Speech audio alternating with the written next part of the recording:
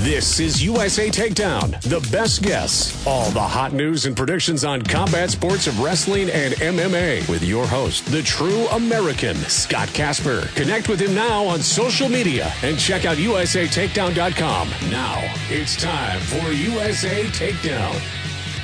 Hello again, everybody. It is USA Takedown as Barbarian Apparel presents this very program. We are broadcasting from the Wild Rose Casino Studios in Des Moines, Iowa. Defense Soap guests today include Tony Ersland, Mike Denny, Travis Dvorak, Cole Zempel, Caleb Nemmers, and not Trent Paulson. He was originally publicized as being on the program, but comes down with a case of strep throat or something like that. So he opts in to have his boss, the head coach of the Cavs of Virginia, fill in for him, and that's Steve Garland. So Steve will be joining us a little later on in hour number 2. In studio today, we're very lucky to have him. He's awfully busy for sure, getting ready for his next fight, and no, it won't be on New Year's Eve. But Johnny Case, you know him as Hollywood, of course. He's in studio. Good morning, Johnny. How are you? I'm good. Good morning, Scott. Go ahead, put that up there. There, where you don't have to lean over. There you go. Welcome back, bud. It's good to see you as always. Well, thank you. It's good to be back. And I know you're working on a fight date and location with Monty Cox. Another boxing fight. Another boxing fight. That's amazing. Yep. I love that. And I hope I'll be involved. It's going to be local here in the city of Des Moines, right? Correct. Yeah. Okay. It's going to be here in Des Moines. Yeah. Supposed to go to Tokyo on New Year's Eve, and the new COVID variant restricted travel. So it was a COVID issue. Yeah. Yep. The new strain of COVID is what kind of was the last deciding factor as far as international fighters being brought into Japan. Well, you should have got there like 2 months ago. I know it. Anyway, hey, a great program on tap. Glad you're along with Kira and I. And we're on the air 9 to 11 Central on Des Moines Sports Leader, 102.1 FM and 1350 ESPN Radio. Also streaming at usatakedown.com. So your opportunity to listen to the shows, as so many people do, online, usatakedown.com, also on the iHeart app. All right, let's go to our very first guest. Scheduled up on the Defense Soap Newsmaker Hotline is the man, the myth, the legend, a Humboldt product himself, is Tony Ersland, head coach of the Purdue Boilermakers. Tony, how are you? Scott, I'm doing well, buddy. I appreciate the opportunity to catch up and talk to you again. It's always a great time. I saw a post out there that said, list out, and Cody Goodwin, I think, for the Des Moines Register, put this post out there, and it said, who are some of the more famous, guys out of Humboldt that did real well? And while I agree with a couple of them, the two most evident names that weren't there were Tony Ersland and Kevin Dresser. What's up with that?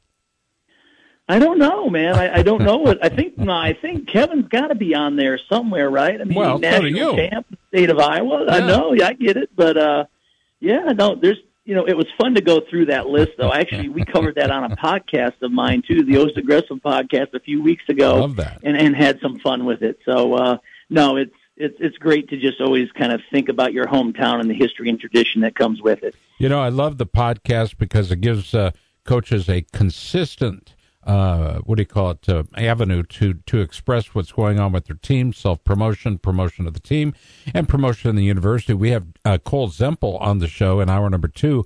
He's the founder of a program called Headlocks and Lateral Drops.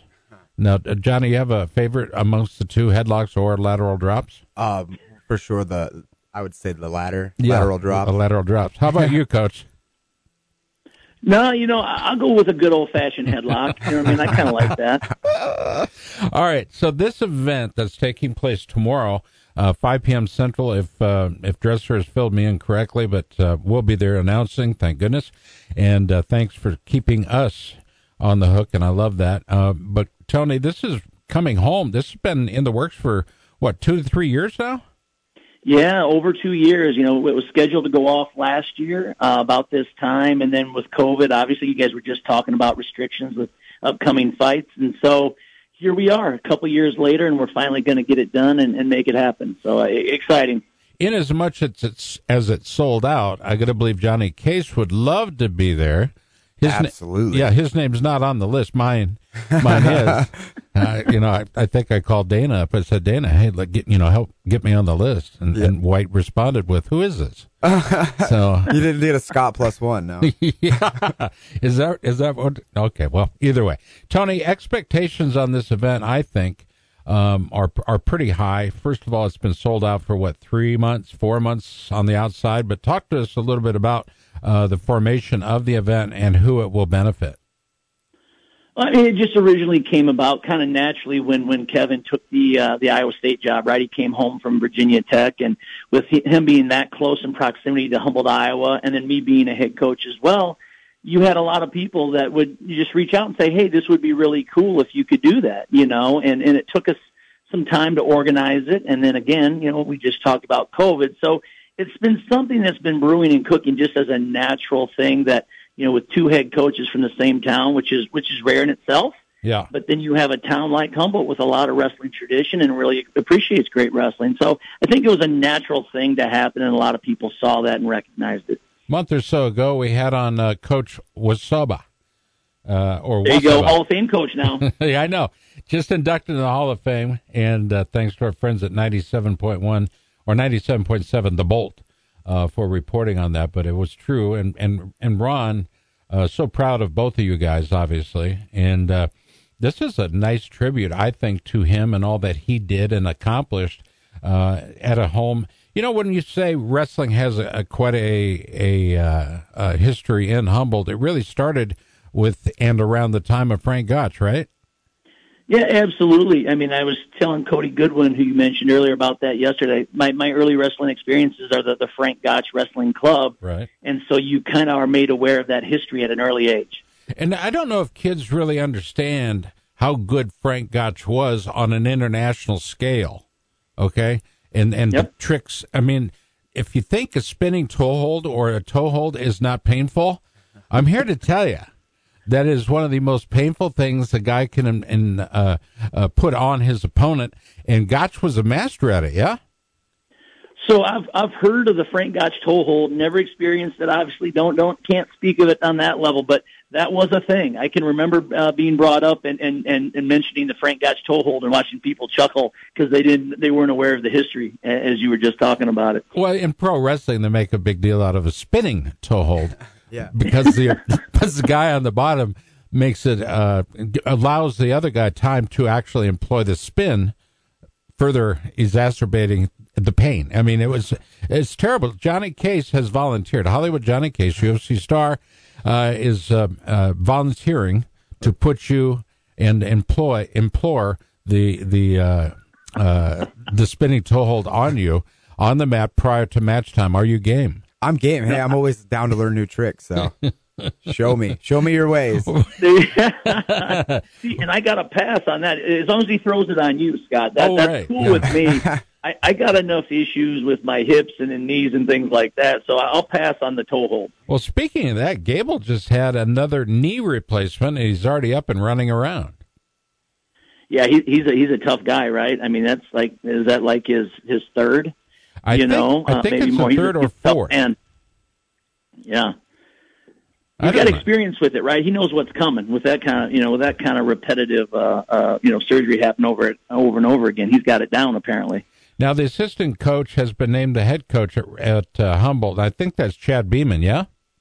Yep, Chad is the head coach there now. Absolutely. All right. Of the two guys, you or Dresser, who has the best pipeline for athletes coming out of Humboldt High School? Oh, that's a great question. I mean, I haven't been back that way from a recruiting perspective as much lately. I mean, I have an Iowa kid or two on my team. Max Lyon, at 184 is really looking forward to being back in his home state wrestling, but we have not had the opportunity to go back as much. So probably Kevin, especially in that proximity right now, but we'll keep our hat in the ring every time a good kid comes through. You know what I like about this? Okay, I like it. It's a number 15 team, Purdue, which I think is probably underranked. Okay, against a number 13 team in Iowa State. To me, that's a great matchup. Equal styles, equal participation from the kids. But this is an event that's sold out well in advance, and this is a standing room crowd. And they say 1,000 tickets. I've heard over 1,400. That sounds about right. They had to do the lottery. Yeah. For people who may not know, they had so many requests, they had to put them into a lottery to see who would draw the tickets. So, it's going to be tight. I've been asked to not participate in the lottery, and just be on the pass list. I couldn't believe I had to be on the pass list after all these years. To do it. Now, you guys are ranked 15th for the second straight week in the NWCA coaches poll. They say that you don't wrestle rankings, you don't wrestle predictions, but at some point you do wrestle. Talk to us about being number 15 in the country. It's not necessarily a place I would espouse to be or like to be, but it's better than being 20th, right? Sure. I mean, listen, it's always somebody's opinion, right? Yeah, it's somebody's opinion of your team. And so for us, all we can go out and compete. Like, as you just mentioned, when you put your foot on the line, it's time to go, and the rankings go out the door, and it's down to your preparation and your belief, and you're going to make it happen for yourself. So I do, though, both teams, very, very tough, a lot of good individuals, a lot of great matchups. So I expect a very competitive duel. Should be a lot of fun for the crowd. You mentioned Max Lyon, a redshirt senior with a record of 8-4. Everybody has him at either 21-20 or 18. I think Win Magazine took a flyer on it, but the Open Mat, Intermat, and Flow all have him at, relatively the same thing, give or take. And this is a leader for your squad, right? I mean, at 84 pounds, is it going to be Max Lyon or McCartney Parkinson going to step in as a sophomore? Well, Max Lyon would be the guy scheduled to go. Obviously, McCartney will be on the trip because you never know, right? We're down to our last 48 hours or so of preparation. So we'll bring a few extra guys along, but Max, as a senior and wrestling in his home state, would be the one to go, except for some unforeseen circumstances, I guess. Now, is McCartney a big fan of the Beatles? I don't think so. I don't think he's a sharp kid who really has an appreciation for a lot of things, both past and present, but I've not heard the Beatles from McCartney, just so you know. Maybe he needs to adjust his walkout music. Yeah, maybe. When he's the guy, he might have to think about that. He might have to think about that. What about your 74-pounder? I want to hear you say Garrett's last name. Garrett Nienhaus. Uh-huh. Young guy, super talented kid, out of two-time state champ out of PA. Won a lot of big events in his career, Super 32, Fargo Junior Nationals runner-up. So another very talented kid, and it should be an entertaining match. Now, I want to go to mixed martial arts because obviously we have one of the greats in the studio. Do you ever, or are there guys from Purdue, and maybe I know this, maybe I don't know, just first blush, but are there guys that have wrestled at Purdue that had outstanding careers in mixed martial arts or are currently in mixed martial arts? Well, I mean, one guy that you go to, John Fitch. Oh, yeah. Obviously had Purdue wrestling connections. There's another one, Danny Sabatello, who's out there now, kind of a younger guy. Danny was with me in my first year here at Purdue. Coached him a couple years, and now he's been out several years. He's moving up through, and looks like he's doing a good job as well. What weight is he at? Oh boy, I don't know the weight class. You'd have to tell me, Scott. I'm not as familiar with what the weight would be for Danny. Johnny, you're what, 6'1", 6'2", 174 pounds? No, I'm about 185. Oh, just ballooning right up there, aren't you? Yeah. Okay. I fight at 155, but I walk about 85. Now, see, this is amazing to me. You walk around at 180, 185. You fight at 150, 55, right? 155. How you float that is an amazing art. It takes years of preparation to learn how to do it. But the good thing is with MMA compared to wrestling is I'm only on weight for 10 minutes, weigh in, and then I'm coming back up to 175, 180 pounds on fight night. I know what that's like, by the way, being on weight for about 10 minutes. How about you, Tony?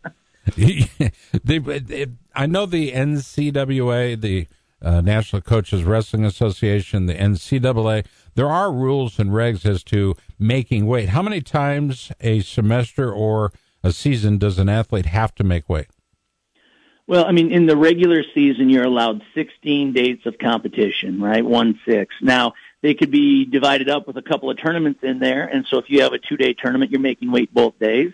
But I would say, a lot of athletes, you're making weight, 16, 18 times in your regular season. And that's just broken up, at the coach's discretion, how many events you want for a semester and how much you finish on the back end.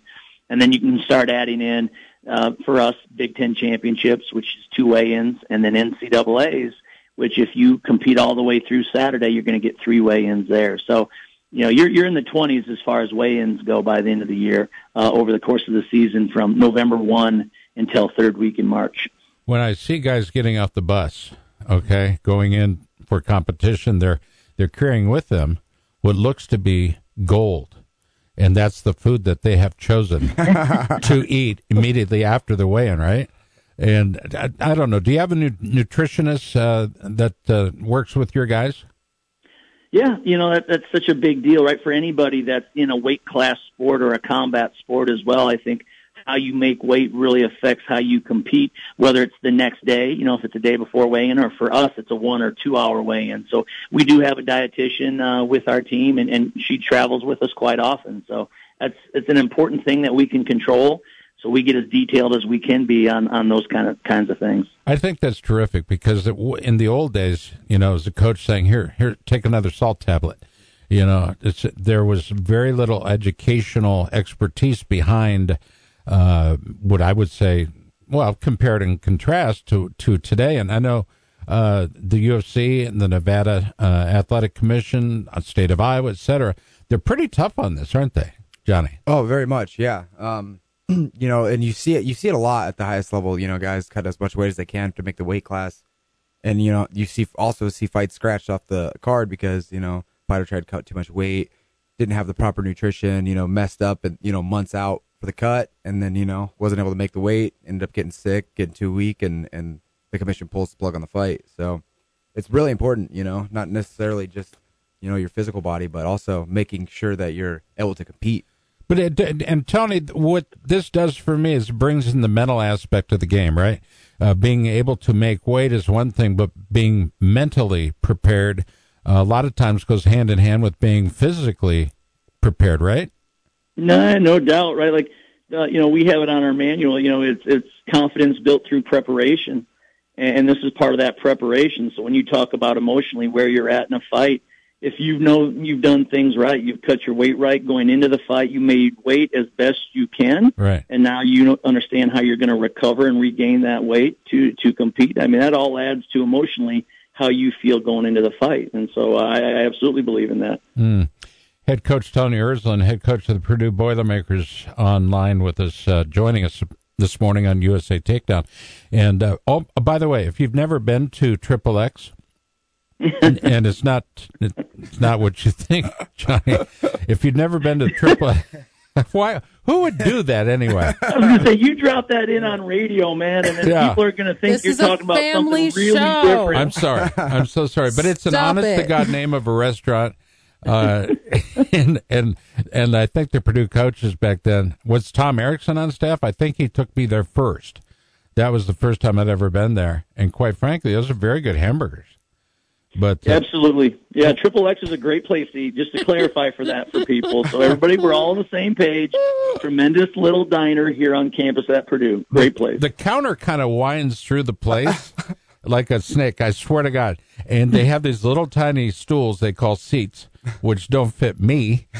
But I tell you what, it's so much fun. And you don't even know where the line starts. You come in hoping somebody will say, over here.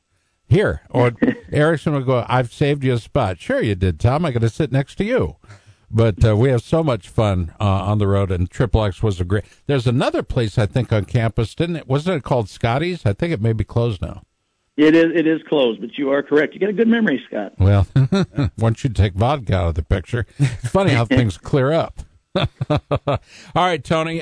First of all, hey, secondly, congratulations on a sixth-place finish. It was a tight one, CKLV, the Cliff Keen Las Vegas Invitational, doing so with an 85.5-point score, and nice.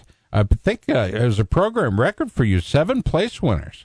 Yeah, we had 7 out of our 10 weights placed, and we even had our heavyweight who was in the blood round, the match to place, lose in overtime. So very close to having 80% of our lineup placed at a very difficult tournament there in Vegas, and something we can build on moving forward. Well, I think you've been building on it since being at the University of Iowa, 92 through 97. I'm only thinking that's like 5 years, right? What happened? When you were at Iowa, you were one of the favorite guys I got to watch wrestle, and I loved watching you compete. I mean, I think if you were at 177 when you were qualifying for the NCAAs, right? Yeah, 177. Yeah, well, those were great times. You know, had a lot of great teammates and great experiences there. Well, I'm looking forward to seeing you. When do you actually take off for Humboldt? We're going to depart Saturday morning, tomorrow. We're finishing up final exams here this week. And so tomorrow morning we'll jump on the bus and we'll be in Humboldt probably late afternoon to get a workout in the Humboldt High School wrestling room. Well, how traditional is that? And I'm looking forward to you bringing me a new light jacket from Purdue Boilermaker Wrestling. I need something that doesn't say Buffalo Wrestling on it. We'll see what we can do, buddy. Double X. Okay, here we go. Thank you, T. I appreciate it. I'm looking forward to seeing you on Sunday. It'll be great to see you and your squad as well. Look, they're I appreciate you guys. Thanks, gentlemen. One of the great guys in our sport, a good friend of the show, Tony Ersland, has been our guest on the Defense Soap Newsmaker Hotline. In studio, the Hollywood Johnny Case. The Hollywood Johnny Case. I don't like that. Just Hollywood Johnny Case. Just Hollywood. Just Hollywood. All right, Kira Jones pushing the buttons, making it sound good. I'm Scott Casper. Stay tuned. It's where the legends live. You're listening to USA Takedown on ESPN. Stay tuned. All guests on USA Takedown appear on the Defense Soap Newsmaker Hotline. Joe Rogan said, "That stuff is awesome. I just ordered a ton of it and use it every day." Defense Soap. It's what the pros use.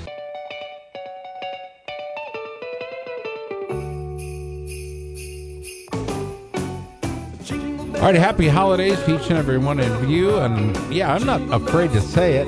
Merry Christmas, Johnny Case. Merry Christmas, Scott Casper. Yeah, how about that? I love that. USA Takedown brought to you in part by our friends at Hear.com. Great hearing aids at affordable prices. And if you think they can't work with your cauliflowered ears, they can, and they do, and they will, and they love wrestlers. Mention my name. Go to Hear.com/Casper. Get affordable prices even better. The customer service. All right. Welcome back to the show. One of my friends in this sport is a guy, I don't know that I revere anybody more than our next guest. Okay. He's the head coach of the Maryville Saints, just on the outskirts of St. Louis. And he is Mike Denny. He joins us now. Coach, how are you? Great. Thanks. It's a privilege, pleasure, and honor to do business with you. Of course it is. I knew that. But listen, is this your 52nd or your 53rd season coaching? 53rd. 53rd. Okay, so you got to talk to your SID and have them update the stats, the Mike Denny file. Congratulations on 53 and an outstanding career, Mike. I love what you're doing at Maryville. You and Bonnie did not skip a beat in taking the show on the road from Omaha to Maryville, and seemingly watching you address various institutional what I call pros there. In other words, the academic side. You are highly respected on campus, and you've earned each and every plaudit. How's that feel for you? Well, gosh, our whole thing with the thing was to just, keep it going.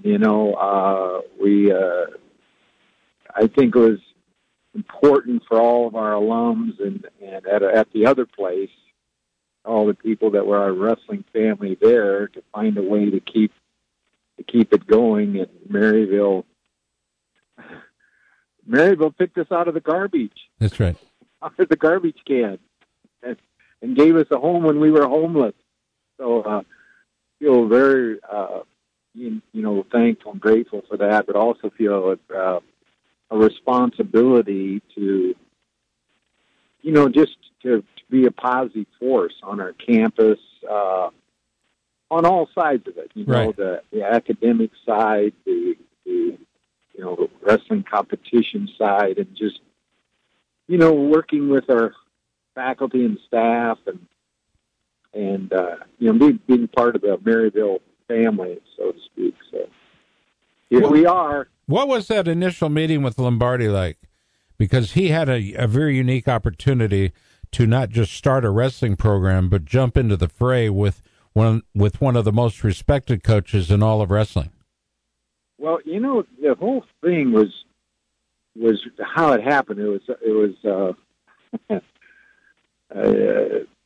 kind of a miracle, actually. That one day after we got the phone call while we're at the national tournament that we were no longer part of the other place.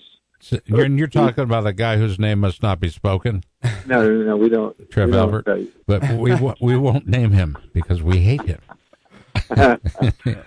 So Jeff Miller, who is the vice president, and very close with the president, but he saw all this stuff online, thing that happened. And they had just talked about adding wrestling. It was just kind of a down the line of ways. It wasn't necessarily something they wanted to do right away. But then Jeff goes to the president and says, "Hey, what about this?" And the president said, "Hey, get a hold of him if you can." Well, Jeff called me on my office phone. Oh boy! Which had about 700 messages on it, and my cell phone had about 800. And for some reason, I answered my phone. I have no idea why I did that. And he says, "This is Jeff Miller from Maryville University." I said, "Okay, where's Maryville University?" He said, "Well, we'd like to have you, bring many people as you could come down and start a wrestling program." And I go, "Really?" Yeah, and so we, I about 3 times I said, "Now, okay, who are you?"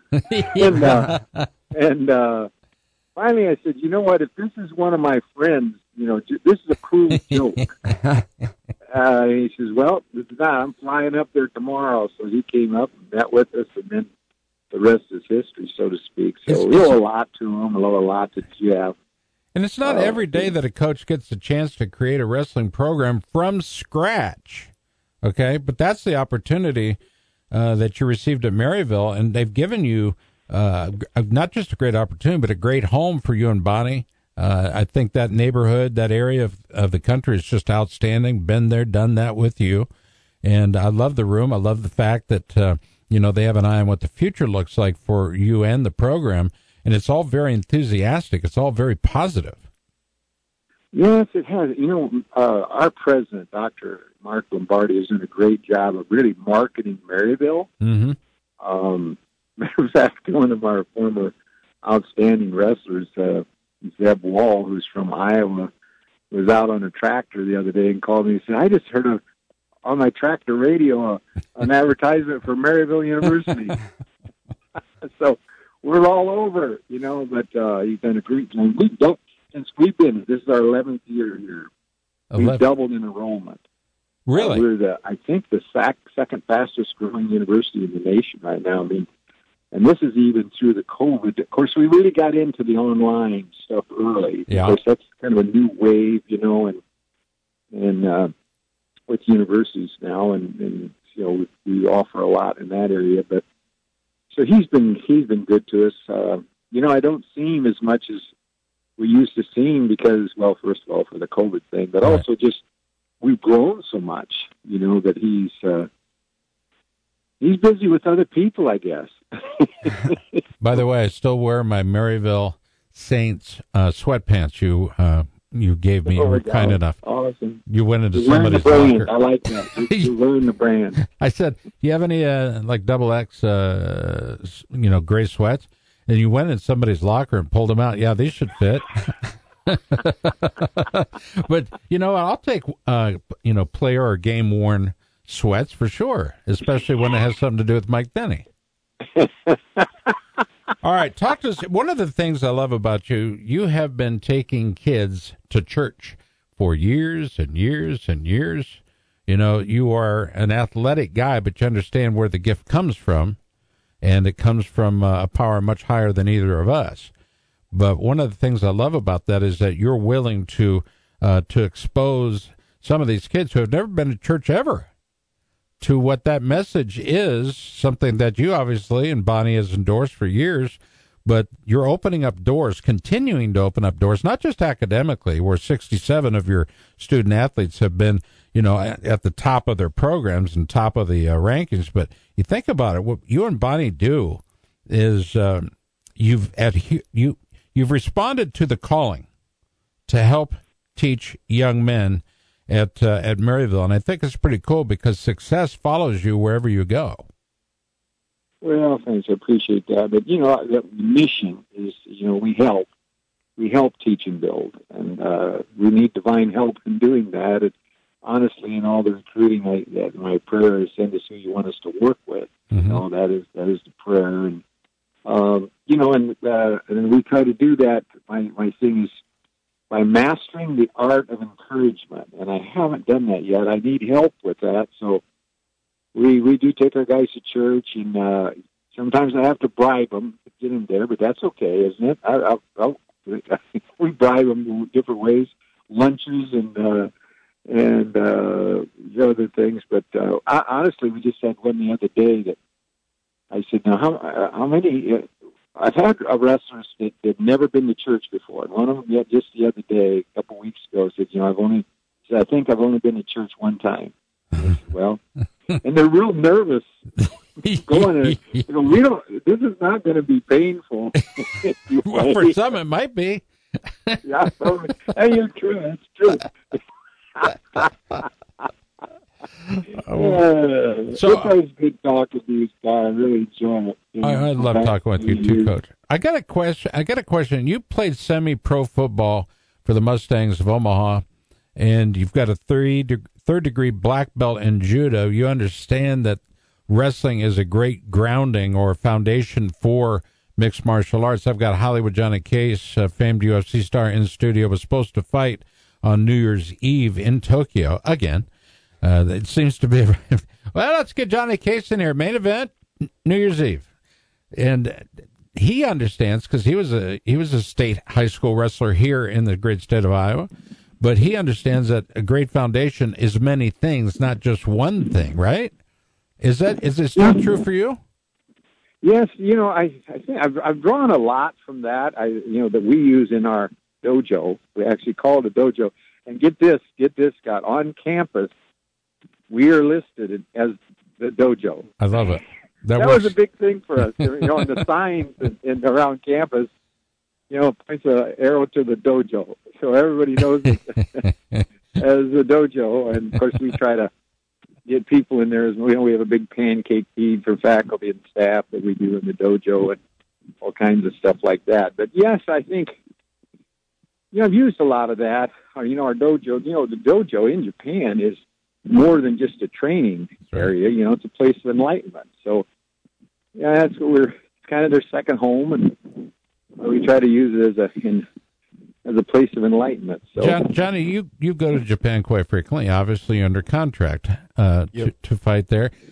Is that the religious experience you've referred to in the past about the dojo and the reverence paid to fighters and wrestlers?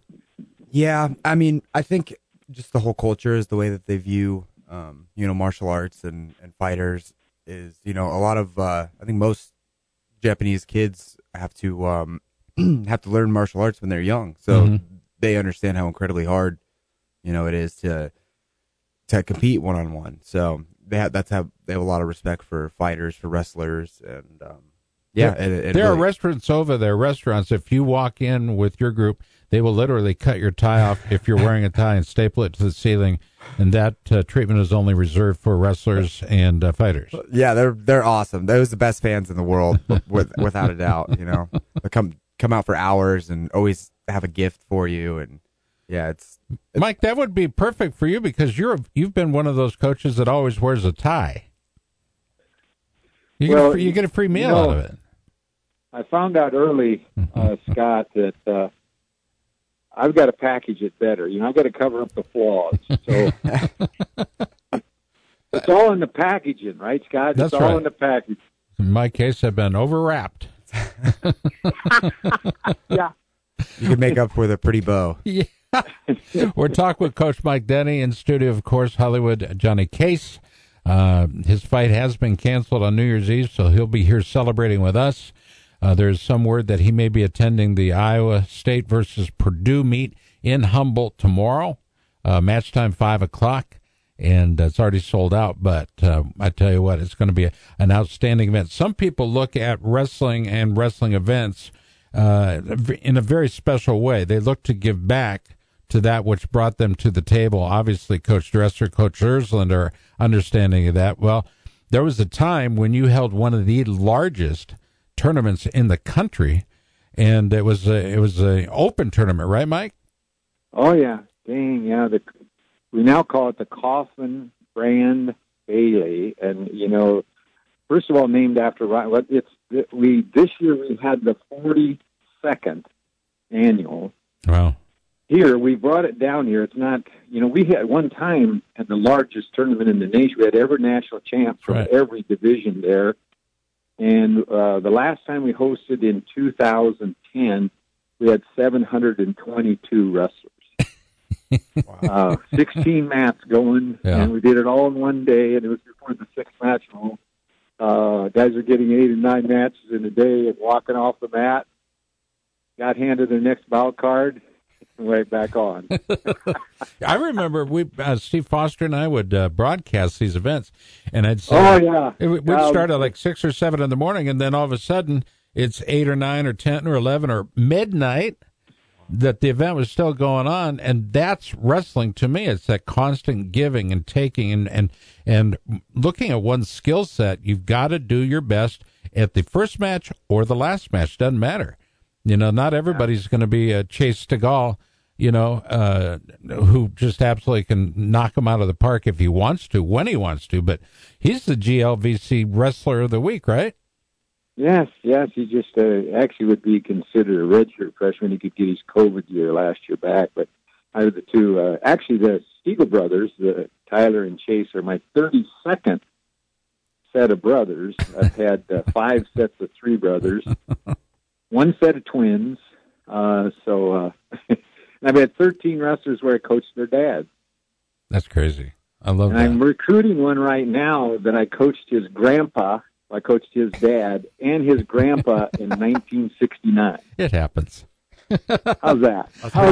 That's pretty impressive. I love lineage. I like the history of our sport. Mike, you are definitely a Hall of Famer in everybody's book, by the way. Coach of the Year many times, but it's just what you do and how you do it. We choose to salute you and the way you do it and the way you interact with your athletes and fans.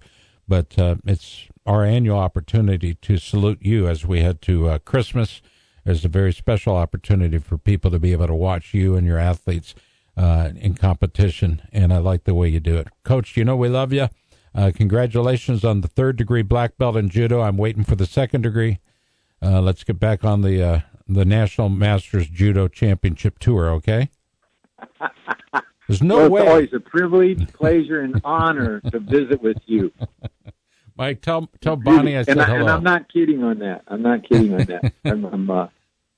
It is. So, shalom. Shalom, my son. My friend. Could be my son. I don't know. For some reason, I only got part of my script. How about that? That's crazy. You print them out. Yeah, apparently I don't. Anyway, Mike, God bless you. I hope you have a good rest of your day, and I'm looking forward to talking to you very soon and seeing you even sooner. To the Midwest Classic today in Indianapolis. There are 45 teams wrestling tomorrow and Sunday. What facility are they doing that in? Right there on the campus in their field house. Well, that's not a bad trip. No, that's an easy trip. Great restaurants. It's actually in 2 gyms. So, well, have fun. Have a great trip. Happy holidays and a very Merry Christmas to you and Bonnie, okay? And back at you. Thanks, buddy. There we go. It's Mike Denny. If anytime I can get him to respond to a text or a phone call, I'm right up here, right next to number 1. I love that. All right, we're going to take a quick time out. More with Hollywood Johnny Case in studio. Doing an outstanding job. Co-hosting is never easy, walking into a show, trying to figure out where you fit. But he's doing an outstanding job, and I'm grateful for his presence here today on the show. Kira Jones pushing the program right along, by the way. I'm Scott Casper, Johnny Case as well. This program brought to you in part by our friends at Mullets, that place down around the river by the ballpark, and the food is outstanding, as you might guess. Mullets, the Chow Hall for wrestlers. Back after this on 1350. This is ESPN. All guests on USA Takedown appear on the Defense Soap Newsmaker Hotline. 2-time world champion Terry Brand said, "We use it in our showers and in our room." Defense Soap, it's what the pros use. Ooh, Merry Christmas, Christmas comes this time each year. back to the show. Welcome back in a big way. It is USA Takedown, coast to coast, border to border, and all those ships at sea. We are live on 1350 ESPN Des Moines. How was that, Kira? Was that good? Okay, that's my Christmas present to you. I know. It's okay. It's okay. I'm always thinking about you. All right, welcome back to the show. In the studio is Hollywood Johnny Case. We await the arrival of one Travis Dvorak. And you might keep trying to call him because I know that they were out of power in Jefferson, Iowa. Is that true? I mean, you're from Jefferson. Yeah, that's true. I think that most of the town's still out of power. They had 2 tornadoes that rolled through there, and the damage that was done to some farm buildings, et cetera, was spread far and wide. I mean, you go past the fields that have been thankfully already harvested, but you see pieces of metal buildings, scattered forever. So are you in communication with people there in Jefferson? I am, yeah. I still have a lot of friends there I graduated high school with. What about family? Yeah, my mom lives there. My dad lives there. Luckily, they were a little more in town, a little more protected. They obviously don't have any power, but as far as property damage, they were pretty lucky. Now, is that Alliant Energy that is the power supplier out there, Alliant? Yeah, I believe so. Okay. Yeah. All right, this is from me to the folks at Alliant, okay?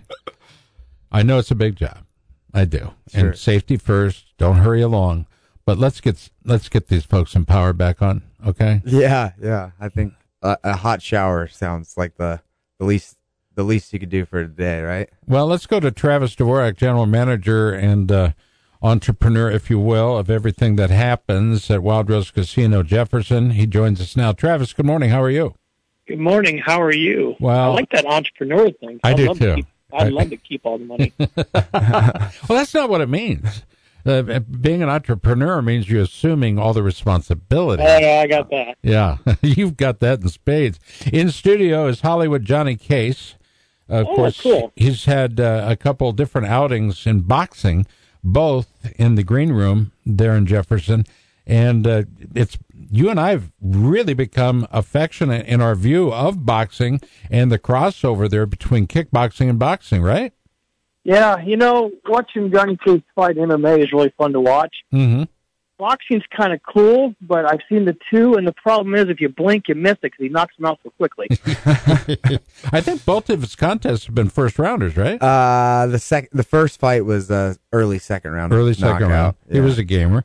Yeah, but what's the name of the guy that was the last competitor? Joe Boris. Boris. Yeah, Boris instantly became a friend of mine on the Facebook.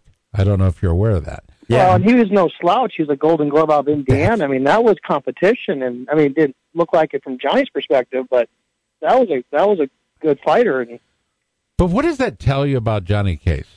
Not you, Johnny. I'm not asking you. I'm asking Travis. If I were you, Scott, I'd call him Sir. Sir, yes, Mr. Case. Well, I'll tell you. Here's my opinion. I think I said this over the radio before with you, and I'm going to also. I've had this conversation with Monty Cox. My personal opinion, from a spectator and a fan of the sport, if Johnny Case, he's such a great athlete. Mm-hmm. Some people they're just that next step up an athlete. That's he's right. He's that next step up an athlete. And he's such a great athlete that if he wanted to transition from MMA to boxing, he could. And I think that's what Monty Cox, what you are endorsing, obviously, by holding the events at your properties. But I think that's what Monty Cox is doing is our trip back from mixed martial arts to boxing and the purity that is or was expected back then. Why I left was because it was impure, right? But I went right to MMA and didn't miss a beat. But now I'm seeing boxing. I'm beginning to watch boxing like Thomas the Hitman Hearns versus Marvin Hagler. Hagler Duran. I watched Duran in that fight last night. Duran obviously was missing about 7 inches of reach. I don't know who said, Duran, at 33, you can take this fight. But it was obviously a bad choice. It did make it into the second round, but down goes Duran. Down goes Duran. These are the kind of things that Gary Kirk and company can really get behind, and it's neat having a local guy be your fighter du jour.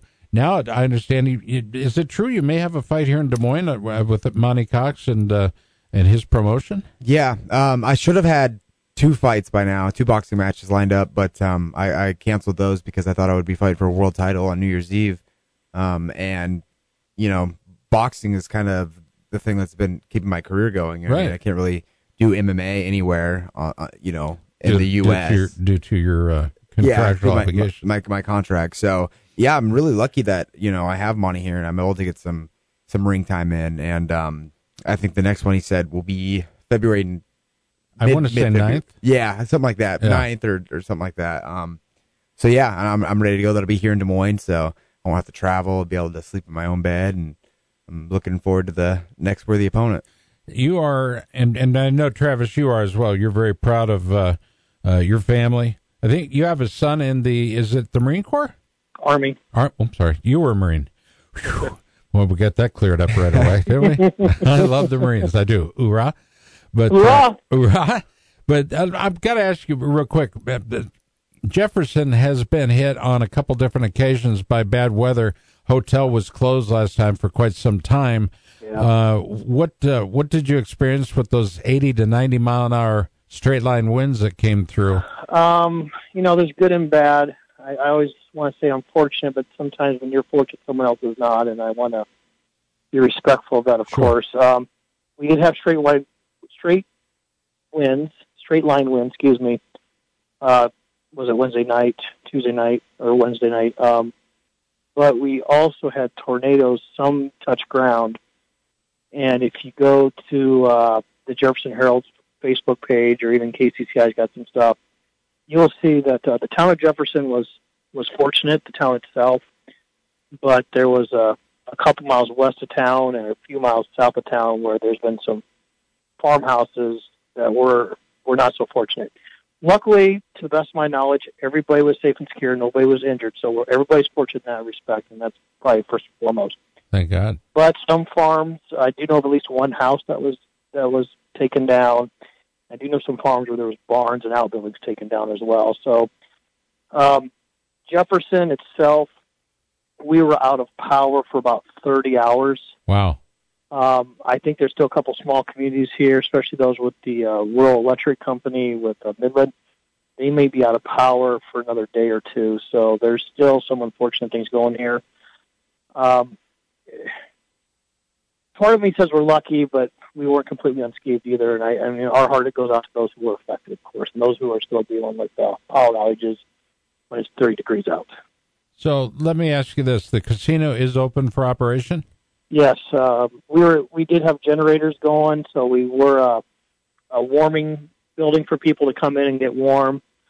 A couple of places in town were able to do with the generator, so we did our community service, but we are up and running completely because the town has been restored. Thankfully, Alliant, those guys are working 24/7 trying to get us up and running, the whole community, and they're still out there trying to get the other communities up and running. So, but we are up and running, including the hotel. So if there are people near you that need to come in and get something warm to eat or just get some warmth in general or a warm bed, we're here. We're talking with Travis Dvorak. He's the GM of the Jefferson location of Wild Rose Casino and Resort, the hotel, by the way. Outstanding stay. I've never done this with you before, but I want to give you an opportunity to wax poetic, brag on your casino host. The first one, I'll start you off. Hanslick. Steve. Steve Hanslick, him and I are old friends. I used to work for him at one time. He's a 40-year veteran. He used to work at the resorts in Atlantic City. He used to work at Vegas, at Tropicana, a few other places. I met him in Osceola probably 15, 20 years ago. And he's his last hurrah before he retires, and he's up here. And what's really interesting, he's an athlete. He used to pitch for the New York Yankees, and before that, he was a quarterback for the Washington Huskies. So he's always got a good sports story or Vegas story. You talk to him. But isn't that part of it? Being a good host is being able to relate to, the folks that you're hosting, the folks you're taking care of. But he has such an affable personality, one that it's easy to like. Yeah, Scott, we're in the customer service business. We're here to have fun. People come out here to enjoy themselves, have fun. It's all about the experience. It's all about the service. So all of our employees, from the security guard at turnstiles to one of our 3 hosts, and of course, one of our hosts came from radio, so we know how good those people are. Is that Mark? you can't compete with the radio guys. They're perfect, And then to the dealers, to the bartenders, slot attendants, everybody, the whole experience has to be great customer service. And here in Jefferson and Mr. Case, and I call him Mr. Case because I got replays of his boxing, so I call him Mr. Case. And so Mr. Case can tell you, Jefferson is really the epitome of Iowa night, Yeah. and our employees exemplify that. That's one thing we hear on the road a lot of, people that have visited Iowa, and there's a big difference between, let's say you're in California, where apparently Speaker Pelosi has just recognized the fact that there are some crime issues in California. You don't say. Yeah, it's true. It's true. She doesn't know how it's happening or why, but by goodness, she is at least recognizing it, and that's great. But I'm of that mind. And Kira, I'm going to ask you to open up your mic because I don't know. Are you from Iowa generally, or is your history Me? Iowa? We've talked about this. Well, let's talk about it again. I'm from Missouri. Yeah. I grew up in rural Missouri. Okay. And did you agree with the idea that there is something called Iowa Nice? Yes. My best friend from college has lived in Iowa her whole life. And the first time I visited her was for Capital City Pride in 2016, 2015. And I couldn't believe how nice everybody was. And that's where everybody's Everyone really proud was so of polite. Proud of Des Moines, right? Yeah. Okay. And so you obviously are espousing to that. Do you have any of the T-shirts from Reagan that say, Iowa Nice? No. You know what we need to do, Travis Dvorak? We need to have T-shirts. We need to have. We have T-shirts from Wild Rose, and on the backside, serving up heaping platefuls of Iowa Nice. For a while, we used to be small town friendly, big city fun. Right. We had that moniker for a while. That's cute. Which I like. That's a good one. Yep. I don't know. Was that a Tom Timmons? Yeah, that was from back when Amy Rubel was around, or Amy Rubel was around. Sure. That was her idea. And so we ran that for probably 5-10 years, and we've just recently done a revamping. Our new catchphrase is "You'd rather be here." Yeah. We're just you got to update yourself once in a while. I think that's why I'm no longer doing the voice work for Wild Rose Casinos, because I always had trouble with the tag. You'd rather be here? I could never get it. And Liebel would say, John Liebel, the ad agency, would say, could we do that again? It's we'd rather be here. Here in Jefferson. I remember doing the movie, right, so it's an over-the-top. I remember doing a voice work of the movie Foxcatcher, okay, and Bennett Miller is directing me, and I'm in the studio in New York, Goldfinch Studios, and he's saying, after 8 hours, the same dialogue over and over and over again. I know I'm getting it right, except for the word here. Have you seen, what's that movie about The Room? Disaster Artist. Have you seen that movie? I don't know that I've seen that. Yeah. Oh, it's so good. There's a scene where they're filming. Have you seen The Room? It's like a movie so bad it's good. Well, that pretty much describes all of my films, all 13 of them. All right. Well, there's this scene where Tommy Wiseau is on the roof of a building. Yeah. And he's talking about how he's been accused of hurting his wife. And he's like, I did not hit her. I did not. Oh, hi, Mark. But he keeps forgetting the line when they're filming the movie. Yeah. So there's a scene where they're just going over it again and again. And he finally gets it, and it's like midnight, and everybody erupts in applause. The whole crew is so excited. And that's what I'm imagining, you in the vocal booth, and everyone's just like, it wasn't a booth. it. There was a tunnel. It was a tunnel, and at the very end of the tunnel is a screen. And I said to Bennett Miller, like me, I should be directing Bennett Miller. Remember him from Moneyball. And I said to Ben, I said, could you please just roll the footage of the ABC Olympic coverage of the 84 Olympic Games? And it's my friend Russ Hellickson, and Russ is doing the voice work for the 84 Games. And I watch him on screen, and he turns away when he says the word here. I said, I got it. Okay, so I said, roll the recording. So he rolls it, and I said, and there's Mark Schultz, along with his brother Dave. And Mark, of course, I'm sure, would like to recreate that gold medal moment here. And at that point, Bennett says, that's it. They put me on a helicopter, flew me out to Lock Haven, on Long Island, I should say, to Hofstra, and I delivered one of the most moving speeches in my entire career. And it was all because of Bennett Miller focusing on one word, here. And that's where we are, right here. Right here. On 1350 Right. ESPN Des Moines. Right Here. here. Travis, what do you got planned for New Year's Eve? David Anthony, he's a magician. Doors open at 7. Show starts at 8. Prices on our tickets are $25. We've had him before. He's Are a tickets magician, but he's disappearing? also a comedian. Are We got a tickets? few left, but we're getting close to selling out. We got a few left. So, Okay. but yeah, they are selling out here. I expect to sold out between now and New Year's. And by the way, tickets available at the gift shop. Get online, look for it at wildroseresorts.com. Go to the drop down under locations, choose Jefferson. And if you are closer to Emmitsburg or Clinton, we invite you to choose those locations as well. Top entertainment, great promotions. The gaming opportunities are just like Vegas, only I think even they have better payouts. I really do. And Absolutely. I was so hot in Clinton on a table, clear at the back corner. It was a blackjack table, and it was storming outside. So, I mean, it was coming down hard. And it was so hard that the rain started coming through the ceiling onto my table, and I was up like $750. And I swear to God, that's one way to cool down a player, right? Is to tear a hole in your roof and let you flood out that table. But no, it actually happened, but that was surely not the intention. Wild Rose Casino.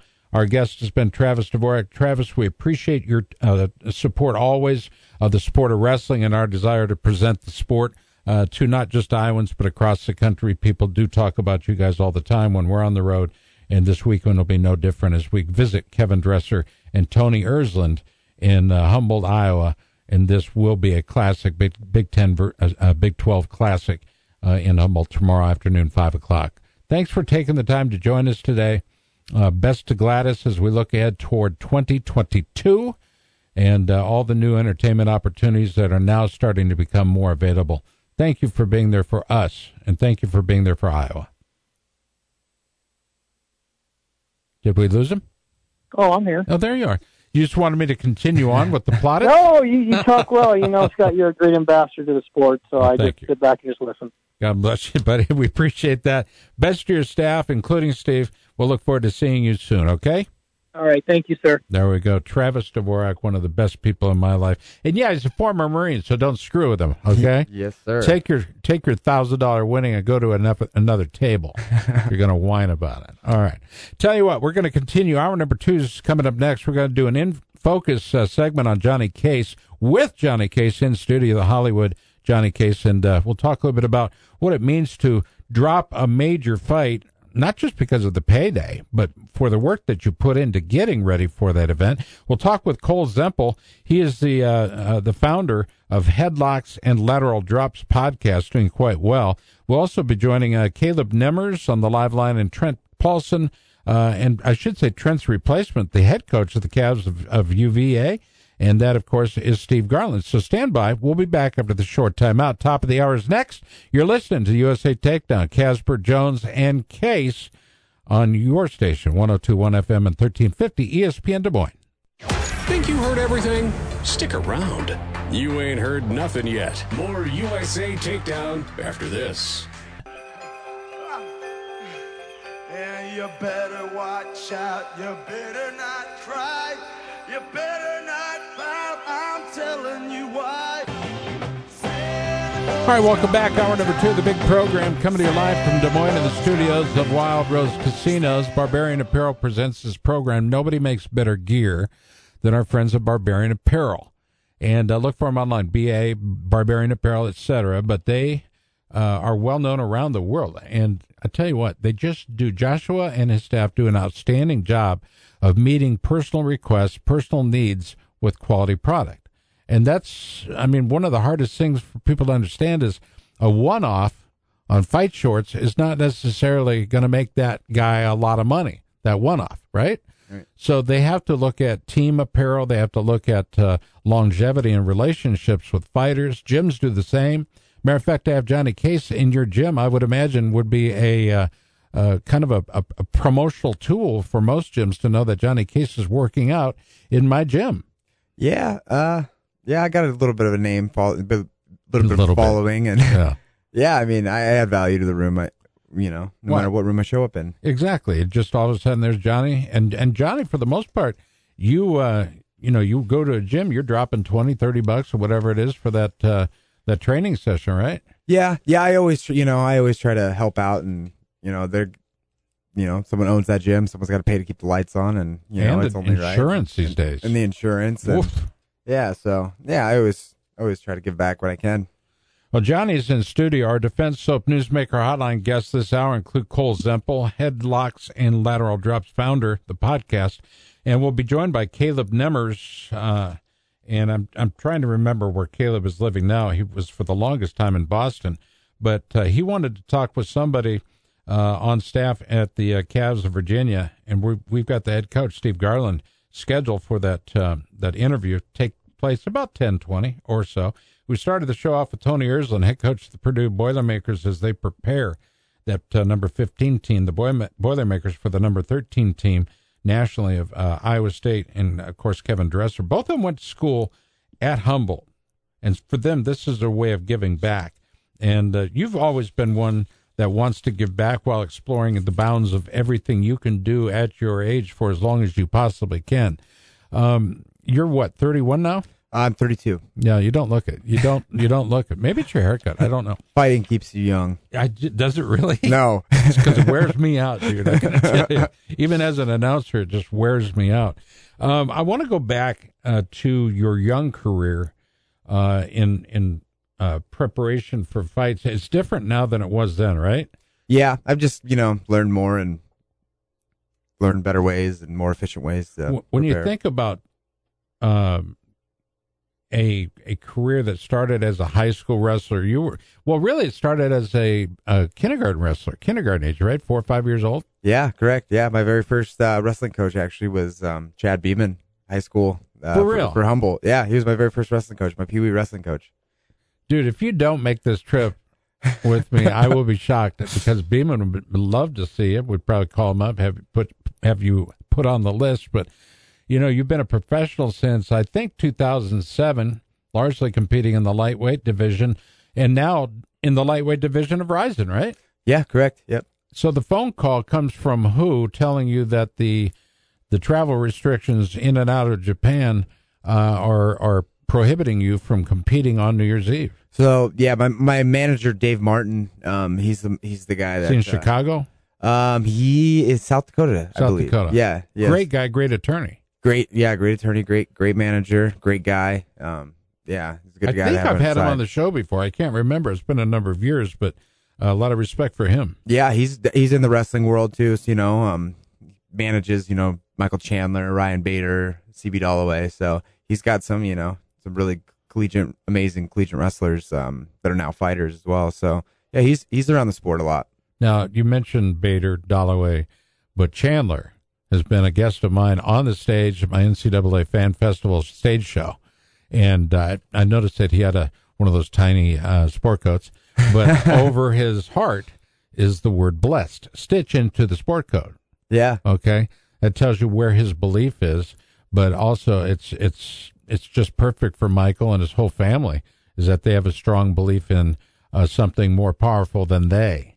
That's when, and I think this is true, that's when a fighter really starts to, win with clarity, I think, is that it's not all about them. You must be prepared, but there has to be a higher power that allows you the opportunity to be literally the best you can be. Would you agree with that? Oh, absolutely. I would agree with that. And it really, it's such an empowering feeling too, knowing that, God's got your back, and, you just give it to him and give him all the glory, and just go out there and do your best. And it really kind of takes the pressure off you in a lot of ways. So, one thing I've noticed about you, and believe me, in the co-host chair on this very show, Rampage Jackson, Tito Ortiz, Chuck Liddell, Dana White, in the early years when he was taking any and all interview requests, and he just wanted people to pay attention to what he was building, and by God, did they. Yeah. I remember standing in Dana's office with Matt Hughes' belt over my shoulder, all 350 pounds of me, in one of the most stylish of tracksuits. Okay? Yeah. Like you're 350 pounds, you're wearing a tracksuit. Huh? But that world title, I bet, made that tracksuit pop. Oh, you know what? And what's interesting is that he told me that day, after, when we're preparing to leave, he said, Scott, wait for us. We're going to be on prime time. Prime time was like 2 weeks away on Spike. Spike TV, yeah. And Spike tried to bury it, right? Yeah. He really did. Mm-hmm. And Dana flew to New York, unannounced, storms down the hallway. He's pissed. And he gets to the office door. She said, you can't go in there. The hell I can't. He marches in there, slams the door, and yells at this guy. I can't remember the guy's name, president of Spike TV, but he yells at him for about an hour. Walks down the hallway, gets on a flight back to Las Vegas, makes his point, and from that point on, Spike gave him some credit and some promotion. But that was the beginning and the rebirth, if you will, of the origin of what is now the UFC and largely mixed martial arts. Would you agree with that? Oh, absolutely. That was actually the very first time I had been introduced to mixed martial arts, like the mainstream. I remember seeing Pride Fighting Championship in Japan, and I remember thinking, like, what is this? It's kind of like boxing, but they got little gloves and they can fight on the ground. I didn't really know what it was. And then Spike TV and The Ultimate Fighter came out, and that was kind of like my first introduction to MMA, and that. They still talk about the finale was Forrest Griffin and Stephen Bonner and how that fight literally lit up the sport. Yeah. And I remember watching that fight just thinking, like, oh my God, like, this sport is insane. It almost scared me, but at the same time it was like that. It was like the double-edged sword. It's like, oh, I don't know if I want to fight, but I think I want to learn how to fight. And those guys, that season particularly is what kicked it off. It's remarkable. And there were fighters, I'm trying to remember his name. I always colored his hair red.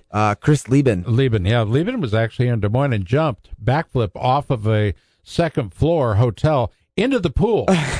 Does that sound like Chris? Yeah, he's kind of a wild man. That doesn't surprise me too much. A firefighter, right? Yeah. And I love this guy, but I think he's had his last professional fight. I truly do. And there's a time when, even the old guard hang it up, 45 years old, 50 years old, when's enough, when's too old?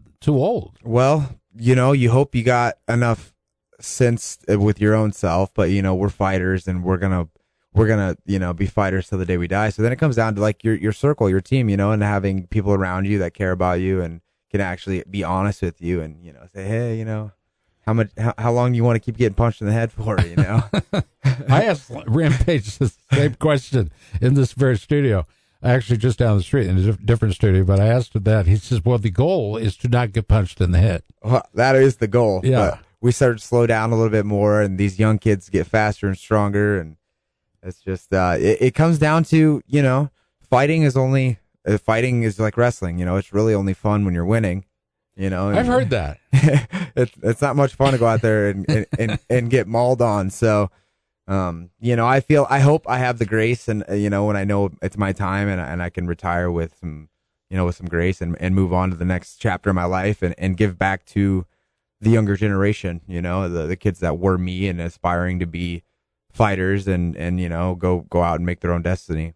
Do you still find it enjoyable going to a high school meet, knowing that your buddy may be coaching or somebody's kid may be on the mat, and do you find it enjoyable as I do? Oh, I love it. And this is, so I have two little boys. They're 9 and 10 and, good kids. They're amazing. They've wrestled the last 2 years, but they've only gone to two wrestling tournaments the first year, 3 wrestling tournaments the second year. And, this is the first year where we're hitting it hard. The first weekend we wrestled, they both got, first, and they, Dad, can we wrestle tomorrow? And I was like, absolutely, we could wrestle tomorrow. So we've been hitting two wrestling tournaments every weekend since the season started, and I've been having so much fun going to those Pee Wee tournaments and seeing them go out there and to learn through trial and tribulations and to get better and humble themselves and show up and give it their all, and that after going out there and losing and that's what it's all about, is just seeing that inner strength and exactly and dedication, yes, determination, and being humble, because it's not easy to go out there and you're telling me, and get beat on and then to suck it up and clear your head and then go out there in 10 minutes and do it again, and so yeah. I got a question for you. These guys that get all full of themselves, the talkers, the Conor McGregors, who can literally back it up, right? Yeah. But not all the talkers, the showboaters, can back it up. Is there a little bit of, I don't know, smug satisfaction in seeing him get knocked out in the first round? yeah, there is. Of course, that's not you. No, that's the one and only time I was ever like, talking smack. I was only 19. I was still, I was under 6 professional fights, and I was in a position where I was supposed to win this fight, and I didn't really know how to act. So I was, I'm gonna go out there and I'm gonna do this. I'm gonna do this. Well, the thing is, when you say that, you got to actually go out and do it, right? And I wasn't the kind of guy that was, real arrogant and brash. I was just kind of like, a guy that, goes out there and gives it my all. And, if it's mine to win, then I'll win it. And if not, then it's out of my hands, and I did my best anyway. So, I went out there, and because I went out there with that cocky, arrogant attitude, I ended up paying for it. Now, Muhammad Ali wasn't really arrogant as much as he was confident. Right. He also had the ability to talk, and which sold the event, which sold the fight, whether it was 72 Ali Frazier at the Madison Square Garden or the Rwanda fight or whatever. He did. He always found a way to help the promoter by being himself and the best of himself. But largely, he was super respectful of the opponents he faced. Very much. He would know how to say things that, wasn't quite crossing the line. It wasn't like, rude and, insulting people, but it would definitely stir the pot a little bit. It would get them, kind of out of their comfort zone, out of their, lose their composure a little bit. And, he was the greatest, for that reason. All right, so I'm going to change up a little bit, still talking wrestling, about 5 minutes left in the segment. Here we go. Jordan Burroughs, largely regarded as the greatest of all time. That's a GOAT. Yes, sir. All right. To be the GOAT is something you stand on that. You stand on principle. You stand on your training and your history. He has every bit done everything you need to be the GOAT, okay? Recently, for some reason, he's got some extra time on his hands, and he shows a picture of himself as a full-grown man, being the GOAT, holding up a participation trophy he received at a New Jersey tournament, showing that he participated. He is coming out on the positive side of participation trophies are absolutely something that he supports. And boy, there are those out there. I think Ferrari down at Oklahoma State and others are calling him out on this, saying, participation trophies, like the same with a ribbon or an award, whatever, is not necessarily a good thing for sport. What's your take on this? Because I can go both ways. I can go both ways too. I mean, it depends on what level you're at, right? Like, if it's grown men, I think, you should be well used to failing, and used to, or knowing how to deal with failure. Knowing how to deal with, right. So, I mean, but when you're a kid and you're trying to, like the point, for me anyway, with youth athletics, is to build confidence, learn how to understand the game, and it's hard to build confidence when you go out there and you get dominated because you're wrestling tournaments. So this is what I like about Iowa. Iowa has done what they've changed since I was wrestling in AAU is they have beginner tournaments, right, and then they have just normal tournaments. And the beginner tournaments, if you were a state place winner or you're wrestling on a national team, you're not allowed to wrestle in those ones, right? The parents' integrity is supposed to be withheld. So that way, you're not getting a state champion kid coming out and wrestling a kid that's never wrestled in his life and just and now he hates it because he got completely mopped up, so kind of on those lines, participation, good job, you went out there, because wrestling is the hardest sport in the world, right? It's two guys grinding head to head. The moment one guy lets up, the match is over, so there's definitely something that should be praised with that, which I always tell my kids, it's so much more honorable to go out there and to give it your best and to fail than to not go out there at all. And I think just your effort should be awarded in some cases. Encouraged. I think that's that is a word I could probably fit in here a little easier in my view, because I've seen him from little kids, interviewing him at whatever auditorium, okay, when they are 6 years old, having just competed at AAU. That's an award, being somebody's paying attention, somebody in the media is paying attention, and Tristan Laura or any of the kids out of Fort Dodge that happen to be wrestling in the AAU tournament will come up to me, years later, Yeah. In some cases, a decade later or two. And they have pictures of me interviewing them as little tiny wrestlers. And now they're at UNI or wherever they're wrestling, wherever they're competing. And that's how much it meant to them at that time, Man. and how much it means to them still to this day. Not just me. I'm talking about somebody paid attention whole enough experience, yeah. to recognize the effort they put forward. And see, that's amazing. Now think about what that does to a young boy. You know what I mean? That kind of that kind of limelight. It grows you into a good human being. It makes you like want to strive for greatness. It makes you want to go above and beyond. And do something that's bigger than yourself. And you got 200 kids waiting in line to be interviewed. Cameras on you. You're asking the same 3 questions, trying desperately to mix it up, make it, and all the parents are doing is waiting to take a picture of their kid being interviewed.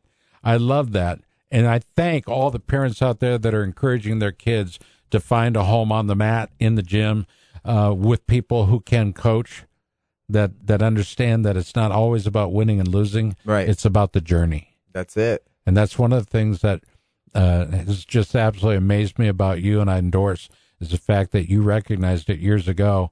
It's not always about winning and losing. Of course, that in a professional sense, that's what you want to accomplish as a win, but it is about the journey. Did you enjoy your trip? Yeah, that's so true. Kira Jones over here, the producer of our show. Kira, have you enjoyed the trip so far today? Yes, she says. She's getting her paycheck this week. All right, Johnny Case in studio. Was set to fight on New Year's Eve. I was going to be one of those that bought that pay-per-view, but obviously it'll be rescheduled. He's hopeful to be boxing on a Monty Cox card coming up here in February. We hope he is as well. Heck, we hope we're involved. All right, but coming up next, Cole Zempel, a young man, is the founder of Headlocks and Lateral Drops. You can find it on Apple Podcasts. We'll be talking with him after this short time out. The program brought to you in part by, as I've stated before, Here.com and Mullet's Restaurant down on First in downtown Des Moines. Great breakfast, great lunch, and most importantly, great people at Mullet's. Back after this on USA Takedown. Stay tuned. It's where the legends live. USA Takedown is brought to you by Barbarian Apparel and Caldenberg's PBS Landscaping. Stay tuned. More USA Takedown after this short timeout.